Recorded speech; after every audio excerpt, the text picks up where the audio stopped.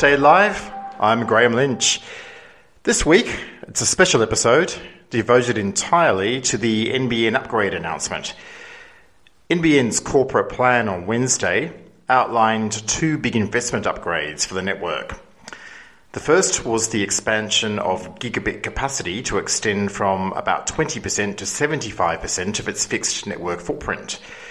This is to be achieved through a complete upgrade of the HFC network to DOCSIS 3.1, G-Fast upgrades on the fibre-to-the-curb footprint, and the overlay of GPON across half the FTTN footprint, with lead-ins only to be built when customers order speeds they cannot already get. The second announcement was a massive expansion of the business FTTP footprint to cover 90% of the national customer universe, with about half of them to get CBD-level low-cost pricing. There was a lot of detail in the announcements, and we'll be unpacking some of it with Communications Minister Paul Fletcher and our editors, Simon Dux and Rowan Pearce, later in the show. There was lots of confusion in the media reporting and the so-called expert commentary around the announcements this week. Some of it innocent, maybe some of it not so innocent. But I thought it would be best, in that light, to hear from NBN CEO Stephen Roux himself first up, in his own words, as to what the upgrades entail. This from Wednesday. This is a $4.5 billion commitment that will extend the reach of fibre and ultra-fast speeds further into our fixed-line footprint. It contains new programs to support the digitisation of Australian businesses and the establishment of a co-investment fund to boost connectivity in regional Australia. As I mentioned earlier, the centrepiece of this network investment plan is the commitment of $3.5 billion over 3 years to make our highest speed plans available to up to 75% of homes and businesses in the fixed line footprint by 2023, compared to around 20% today. Or put it another way, by 2023, 7 in 10 households or businesses across Australia, across all footprints, will be able to order NBN plans with peak download speeds close to 1 gigabit per second. A large part of getting to 75% is a $2.9 billion program to extend fibre from the node deeper into FTTN neighbourhoods, enabling premises to move to an FTTP service when they order a higher speed plan. We will also make our higher speed plans more available in HFC and FTTC footprints, upgrading equipment and exchanges, completing the rollout of DOCSIS 3.1, boosting network capability and fixing in-home wiring issues where necessary.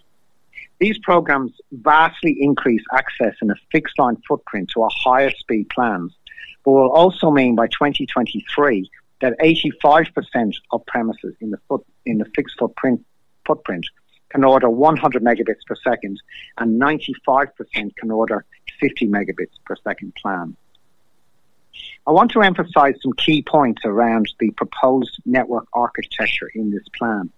We've already put a lot of fibre in the ground to each node, a distance on average of more than 10 kilometres. This program reuses that existing fibre but takes it beyond the node into local streets. The final piece of fibre into the home or business, or the lead-in, will only be built when a higher speed service is ordered. This means customers actually demonstrate their demand for high speed before we expend around half of the incremental capex. Demand is closely linked to expenditure, which in turn is offset by the increased revenue. And this is a crucial point. We are not replacing FTTN. This network will continue to operate and provide very good services for years to come. But what we are providing in a capex efficient way are options so that if people in FTTN areas wish to purchase higher speeds in years to come, they will be able to do so. This plan also allocates capital to provide significant support for Australian businesses. We will invest up to $700 million over 3 years, dependent on demand, to collaborate with industry and help deliver enhanced digital capabilities supporting business innovation, productivity and growth. And this includes the creation of up to 240 business fibre zones nationally, including 85 in regional centres. Businesses within these zones will gain access to enterprise Ethernet, providing symmetrical speeds of up to 1 gigabit per second at significantly reduced wholesale prices. We estimate that these business fibre zones will cover around 700,000 Australian business premises. The inclusion of regional centres in these zones means that businesses in places like Bunbury, Mount Gambier, Bathurst and Rockhampton will gain access to the fast, reliable and secure broadband they need to remain competitive. Businesses will have access to the services, support and tools they need to innovate and compete in global markets at prices previously reserved for the centres of capital cities. And in addition to these zones, we will also offer our premium-grade business fibre service, Enterprise Ethernet, to service providers with no upfront build costs for an estimated 90% of business locations covered by the NBN network. For areas that are not designed as business fibre zones, there is a $50 million fund to co-invest with local councils or state governments so that we can extend business-grade services as far as possible. And these are examples of important investments into Australian businesses that will contribute to NBN's revenue and EBITDA growth. But it also comes at a time when broadband has never been more relevant and critical to the success of Australian businesses. Now, a day earlier, I spoke with Communications Minister Paul Fletcher about these announcements. I asked him, first of all, to explain the challenges that he, the department and NBN Co faced in finding the right middle way through all the pro and con arguments for various degrees of fibre upgrade. When you unpack the detail, there's a lot of detail there, and I think a lot of credibility in terms of we now know, having rolled out this network, we know what's involved, and we've got a good handle on customer demand as well. As you and I spoke about a few weeks ago, launching Home Ultrafast, Home Superfast, that was partly about just dipping our toes in the water and getting a sense of whether there was real demand there. We thought there was. I think it's pretty clear there is. And but of course, when you can only market to 18% of the footprint, that's a little bit of a challenge. As we get up towards 75%, I think we'll start to see some strong sales messages coming out. The other thing I'm really pleased about is the lead-in on demand. I mean, it's what Chorus has done. It's been so successful for them. It's what they've done in the UK. Labor's approach was just crazy. And to have this more rational approach, it means that you can actually, for people who haven't followed it as closely as you, it's quite counterintuitive to say, well, hang on, it cost you $49 billion to get to this point. How is it that for $3.5 billion, you can go from 18% able to get 1 gig to 75%? But the answer is because we're doing it sensibly, it's on demand, and, you know, guess what, fibre zealots and Twitter warriors, no matter how much we talk about it, it's only a segment of the market that wants it. Now, the segment's bigger than 10 years ago, but it's still only a segment. The segment is undoubtedly going to grow, but doing it on demand just makes so much more sense. Then I asked the Minister to explain the reasoning behind the timing of these upgrades. Why not earlier? Why not wait later for more evidence of demand?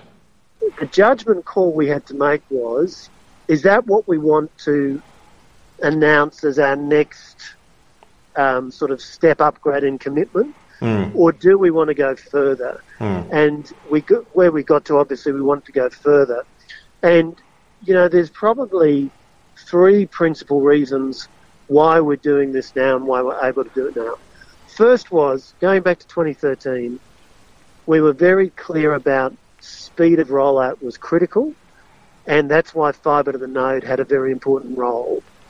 And therefore, we needed to get to where we are now, in other words, 99% of the volume rollout now done, to be in a position to then turn our minds to the next stage of the upgrade. The next thing was that we've seen this bring forward of demand that COVID has stimulated. So, you know, we've tested the demand with things like the home ultrafast, home superfast that's already out in the marketplace.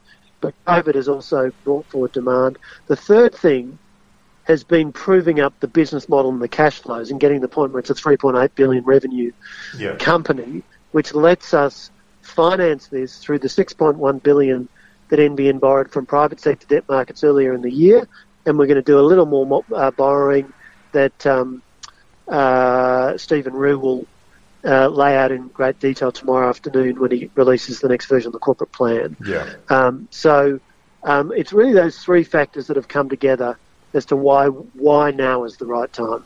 And our judgment was it was the right time to put a 75% benchmark in place rather than what would otherwise have been close to 50, and we felt we could and should go further.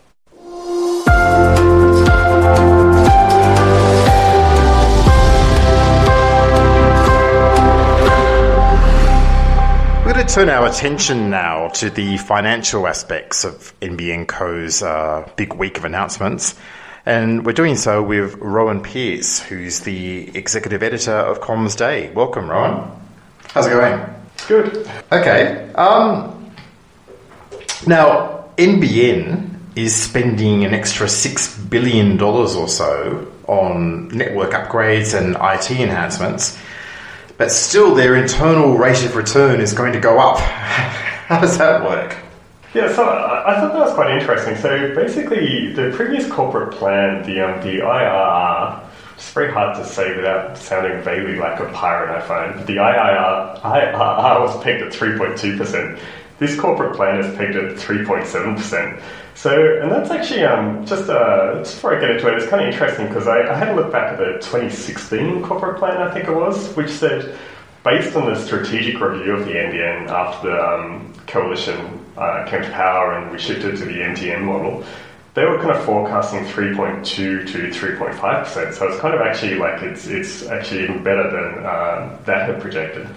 So I actually asked Stephen Rue during the corporate plan launch about what's driving this increase in the IRR, and he said there's kind of like two key factors. So one is that there's 300,000 premises that weren't in the previous corporate plan, which are going to be connected to the NBN, and those are basically greenfield residential developments and also some kind of like residential and commercial precincts being redeveloped, and obviously more services, more revenue for NBN. The other one is actually with the kind of the increased fibre rollout, both the more gigabit capable services for residential premises, and also more fibre services in general for businesses. Like obviously that's going to have an impact on kind of NBN's revenues, and so those are the kind of two key factors he cited.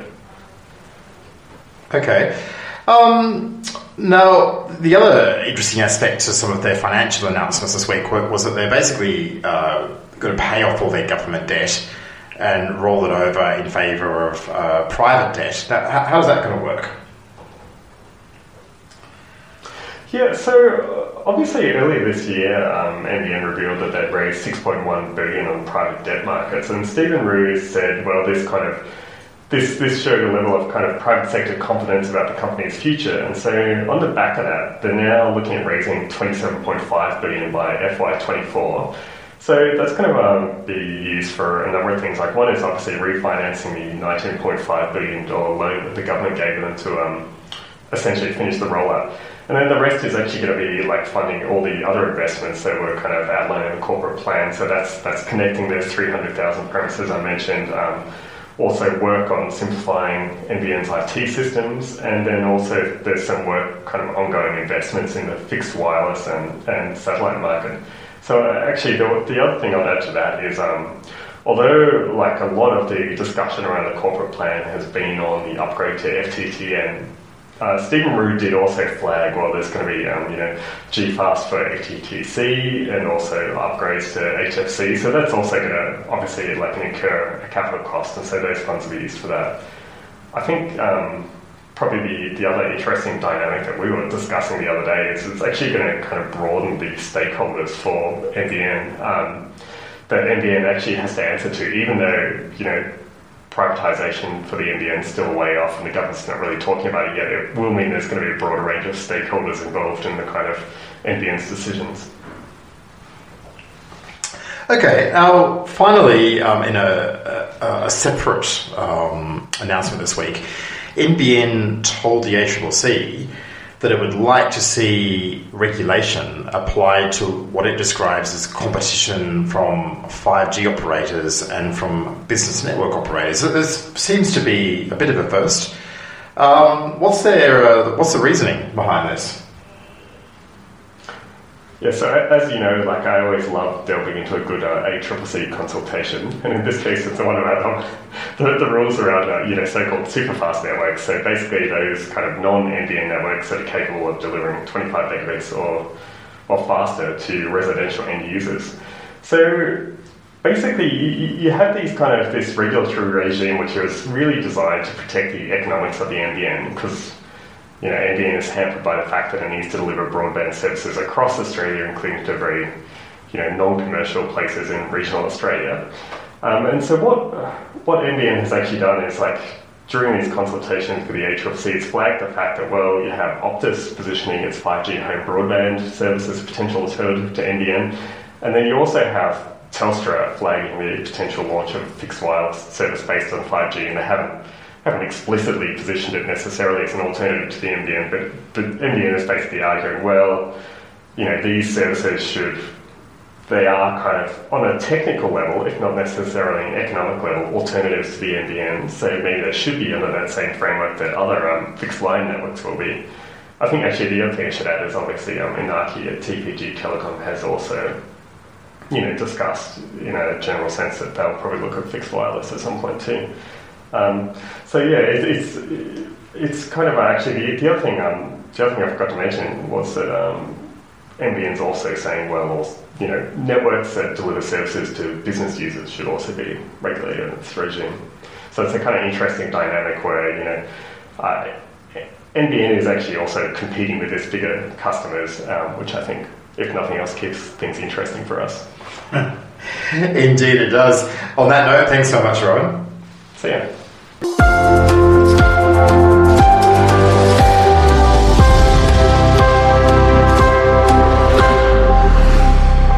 Now, we have basically $6 billion of extra spending from NBN this week, but it means nothing unless the retailers embrace the products and the IT systems that it's creating and go out and sell it. So in that light, what the retailers have to say is very important in terms of the success or otherwise of what NBN is seeking to do. So this week we had a talk to the retailers, and particularly our chief editor Simon Dux, who's with me now, did. And Simon, probably the most interesting response came from the Vice President of Regulatory at Optus, Andrew Sheridan. What did he have to say about this? The interesting thing that came out of some of the feedback we got from Andrew was that while all of the RSPs have generally welcomed the plan, as it were, all of them have taken the opportunity to revive the CVC issue. And we saw this again with the ACCC's WBA4 submissions. It's coming into its final weeks now. But Andrew was specifically concerned about some of the wider structural issues in the wholesale market. And it was quite interesting because if you look at Optus, they were one of the last telcos to actually come out against some of the activities that NBN was doing in the enterprise market. So it was quite a milestone because Andrew ended up saying to us that there were a few key issues as far as they were concerned. He suggested that wholesale commercial agreements that leave retailers little or no margins, and essentially because of that, they end up bearing most of the risk as well. He also suggested that in addition to the CVC pricing, that the current wholesale standards don't meet any of the customer or regulatory expectations. And again, he thinks the resellers have to bear the consequence of this because they pick up all the extra phone calls from unhappy customers and so on. So he suggested essentially a 4-point plan. He thinks we need to overhaul pricing. He thinks that would happen by removing the CVC and collapsing wholesale prices into a monthly access fee that'll vary by speed. And we've heard that from some of the other telcos as well. He thinks we need better effective service levels, we need clearer regulation, And we also need to reform the USO, because he suggested at the moment the funding of the USO is essentially funding 2 regional networks with Telstra and NBN Co, and the industry is subsidising both. Okay, that's a pretty full agenda there he's got. Generally, though, how do the retailers react to this prospect of being able to sell gigabit services to 3/4 of the nation? Is that a concept which they embrace? It was really interesting because, of course, all of the smaller guys, and particularly led by the biggest smaller guy, if you like, Aussie Broadband, were very, very excited about the opportunity that this is going to present them. So when you look at the big guys and what they thought, there was quite a measured tone in response. All of them doing the right thing and welcoming, the announcement, essentially. The one key thing that they all brought up again was that we really do need to address the CVC side of things. And as TPG and Optus all said to us, that while we have things like the CVC in place, and if we're not looking at the wholesale pricing arrangements, then 5G will remain an attractive alternative to even some of these fibre-based services that are going to appear. On Vocus's point of view, they think the idea of having on-demand fibre is a really good thing, and as I mentioned, Aussie Broadband were just generally happy. Indeed.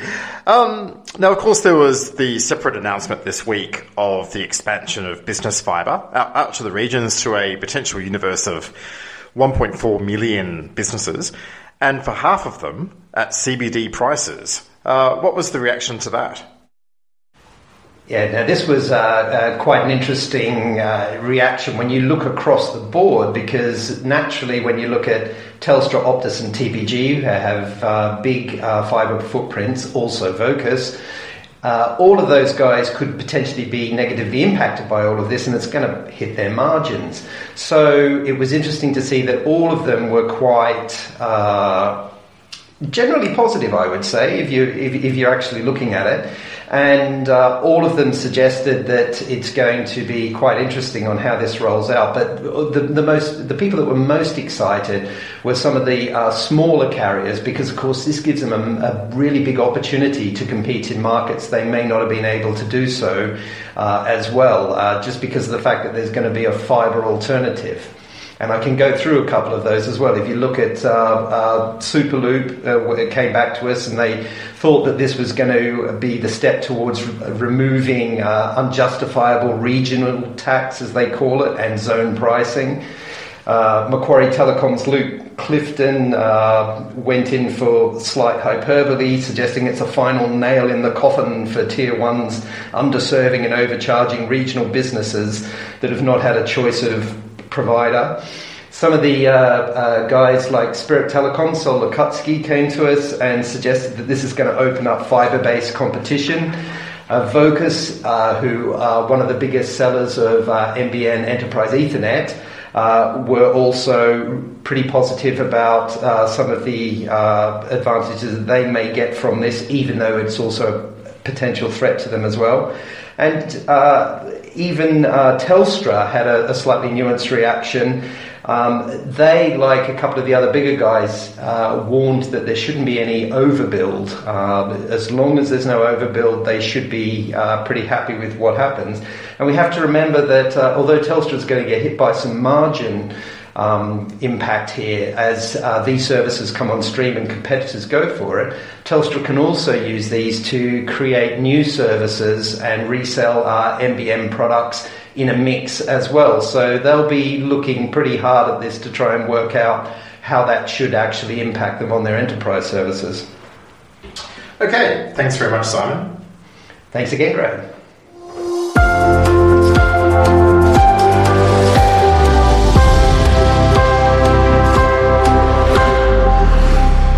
So, some final thoughts.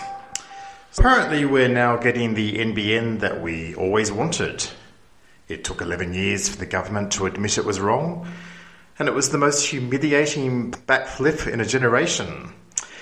These are all the predictable responses to what was a long-anticipated upgrade, which was envisaged to the year, 5 years on from the build of FTTN, in the 2013 Strategic Review.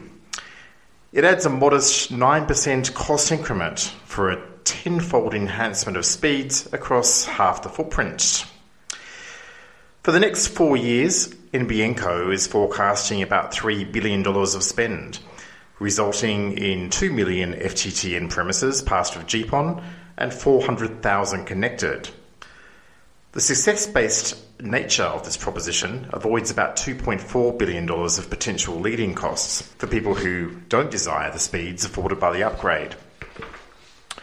As NBN Co revealed on Wednesday, it is currently signing about 15% of new orders to 100 megabits per second and 1% to 250 megs to 1 gigabit.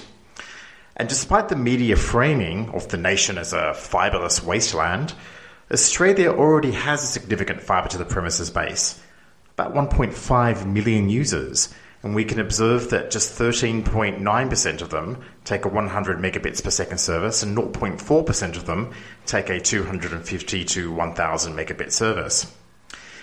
There's no reason to assume that new FTTP users in, say, Newcastle will behave any differently from the old ones in, say, Gosford down the road.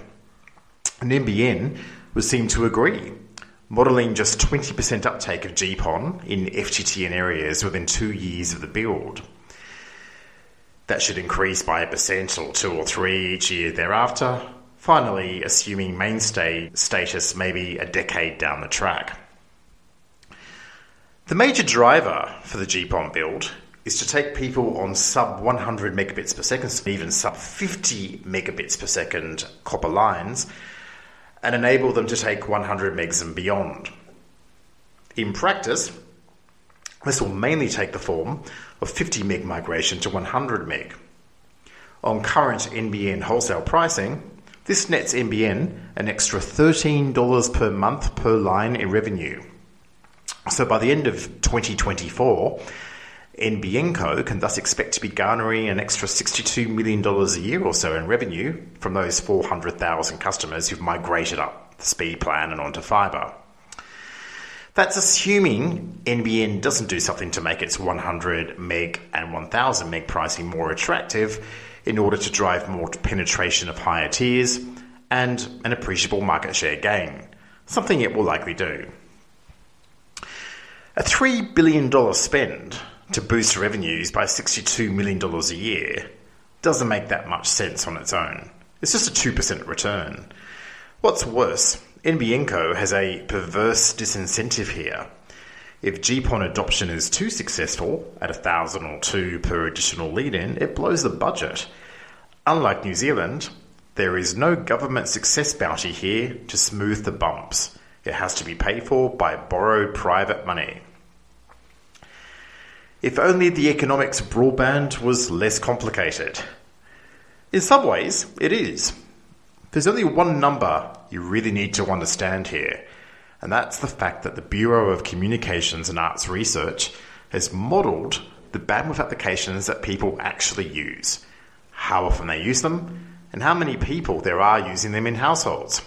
It's found that 95% of households will only be using 56 megabits per second or less across the next decade. This is intuitively true too, as we all know that Netflix consumes more of our timeshare than any other app, and it measurably requires just 4 megabits per second of bandwidth per user. And we know that the vast majority of households have just 1 or 2 members. That puts a lid on potential use. There is no putative killer app that's going to alter this, short of abolishing contraception. Consumer video, geared for the HD or 4K requirements of modern television, is the app of choice for the 1.1 billion fibre-to-the-premise users across the world.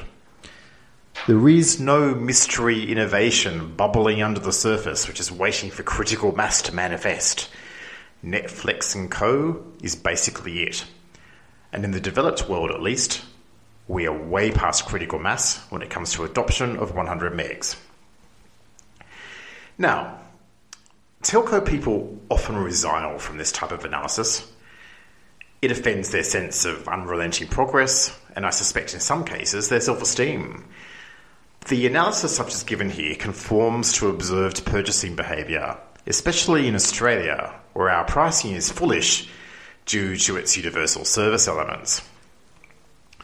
In Australia, around 85% of NBN customers buy 50 megabits per second or less.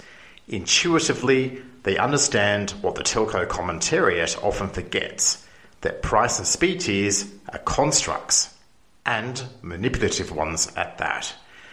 As I've remarked before in a Comms Day column, every nightclub owner knows that the second cheapest bottle of wine on the menu is the best-selling one, because economic wants, say 100 megs or more, and needs, 50 megs or less in the NBN context, are conflated through the filters of scarce income and social signalling.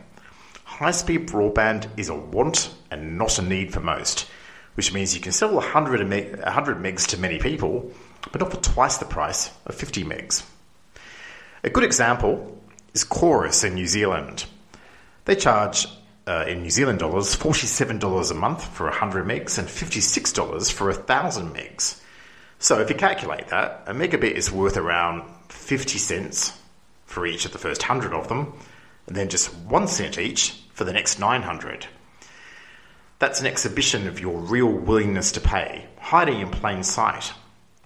What's more, just 15% of New Zealand users take the extra $9 gigabit offer, even though it prices those extra megabits at peanuts, just 15%. Consumers also instinctively understand, even if telcos don't, that there is limited information utility in the headline speed number of your broadband service. So in the Australian context, by the time your downloads are contended and filtered through the constraints of a Wi-Fi hub, the artificial constructs of CVC and UNI, the genuinely real contention of a head-end or node, the limitations of the far-end server, and the constraints of physics, such as distance-based latency, you are generally getting something that feels far less than a headline 3-digit number. The NBN AVC, i.e. your headline speed, tells you how wide the highway is, but it doesn't tell you about the turnpikes, the roundabouts, the traffic lights, and how many other drivers there are congesting the roads en route to the destination. Now, that's not to say that NBN should not be performing this network upgrade. It has unique political, social, and financial circumstances to deal with. It needs to do something to help satisfy the incredibly long list of mission items that it has to fulfill. The latest obviously being the work from home revolution and also the need for economic stimulus. On one level, this network upgrade announcement shows the value of the multi-technology mix. The entire HFC and FTTC footprint of what will be 3.2 million activated premises can be brought to full gigabit capability for about $150 per premise. That sounds like good value to me, given the avoided cost of between $1,000 and $2,000 per line by bypassing fibre to the premises in the first place. On another level, the overall upgrade takes a network's gigabit capacity from 20% to 75% of the footprint for a modest 9% cost increment to the overall network build cost. The biggest news for me is that NBN is now attempting to genuinely create a new market segment. Symmetrical, high-quality broadband for SMEs, branch offices and sole trader partnership types in the regions and the suburbs through its range of on-fibre and MTN business offerings. This will boost NBN ARPUs and revenues, perhaps by about 20% in the medium term. And that's not imagined demand. Broadband as a business tool has much more economic value than as an entertainment delivery vehicle.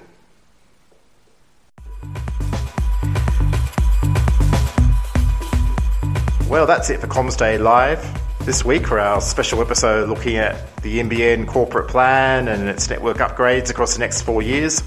Thanks for joining us. We'll see you next week.